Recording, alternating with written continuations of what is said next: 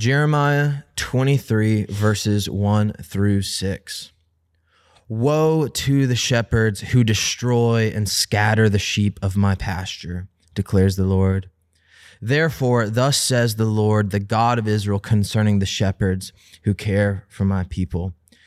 You have scattered my flock and have driven them away, and you have not attended to them.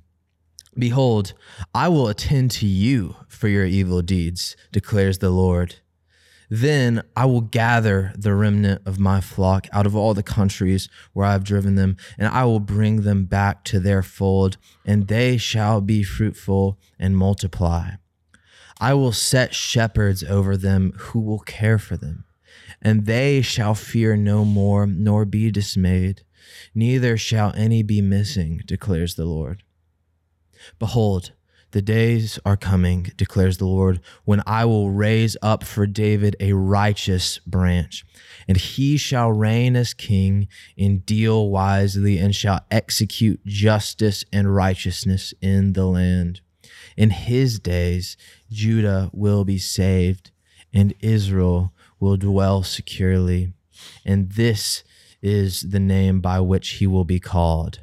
The Lord is our righteousness. Thanks be to God. This is the word of the Lord.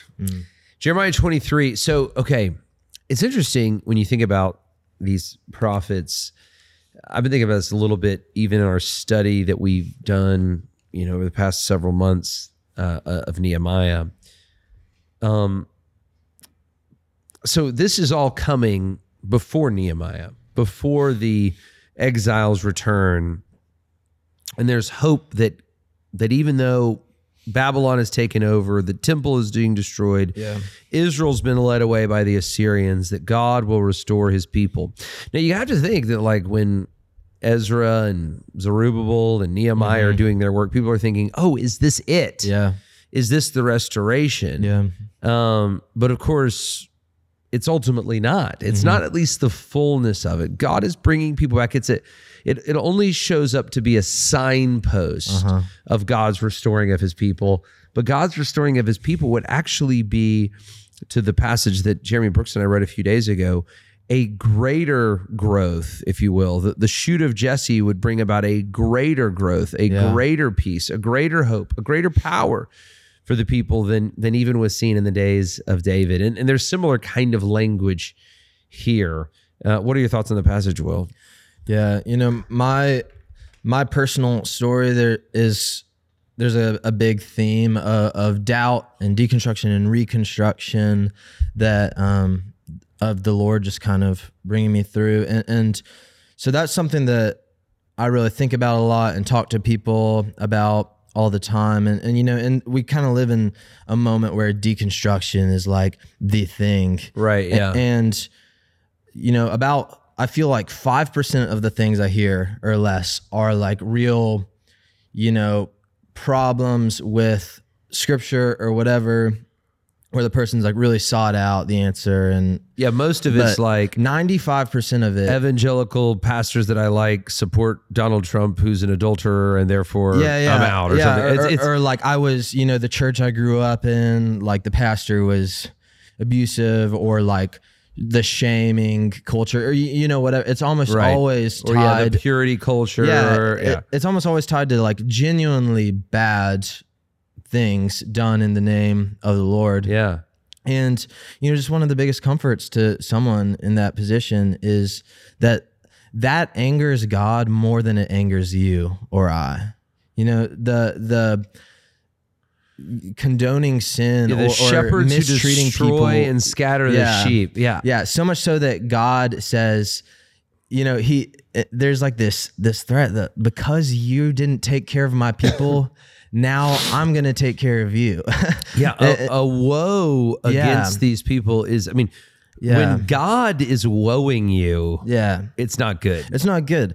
But, and that's not where the passage ends, but we find in Christ a fulfillment that, have your worldly counselors misled you or mistreated you?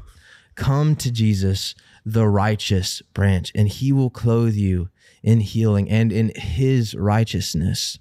And, again, going back to Genesis 3, he will not exploit your shame or use your shame to manipulate you, but he will cover your shame. And from that verdict, from being clothed in his righteousness, you can go forward and live in joy and in peace and in faith. Amen. And may this be what is true of us as we are now, I would say, the flock on the other side. Yeah.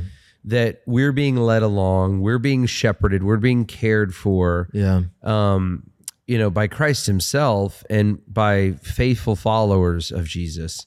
And that we can really see the fullness of this. And I do think that's just that shepherd language there is incredibly interesting. Yeah. How a good shepherd is so good for the people and how an unfaithful shepherd can destroy the people. Yeah.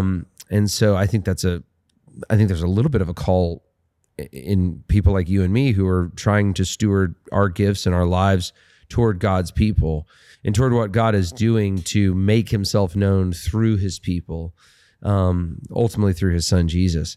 And again, I love this. They'll be fruitful and multiply. Like we want to shepherd, care for, see the people hope in God in such a way that the fruit, of God would be known and that we would multiply, that would happen both in a physical sense, that we'd have children that would love the Lord, but also in a spiritual sense that the kingdom would go forward and would multiply out of our church and out of the people of God being faithful. Yeah. Thank the Lord. Our safety, our security does not rest in the hands of men, but in the hands of the greater shepherd, the righteous branch.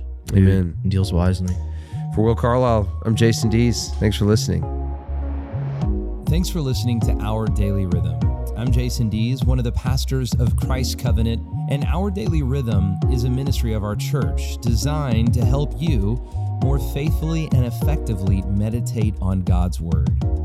If you ever have a question for us about one of our Bible readings or one of your own Bible readings, please don't hesitate to text us at 404-465-1737. Again, that's 404-465-1737, or email me directly at jason@christcovenant.com. We'll meet you again tomorrow for Our Daily Rhythm.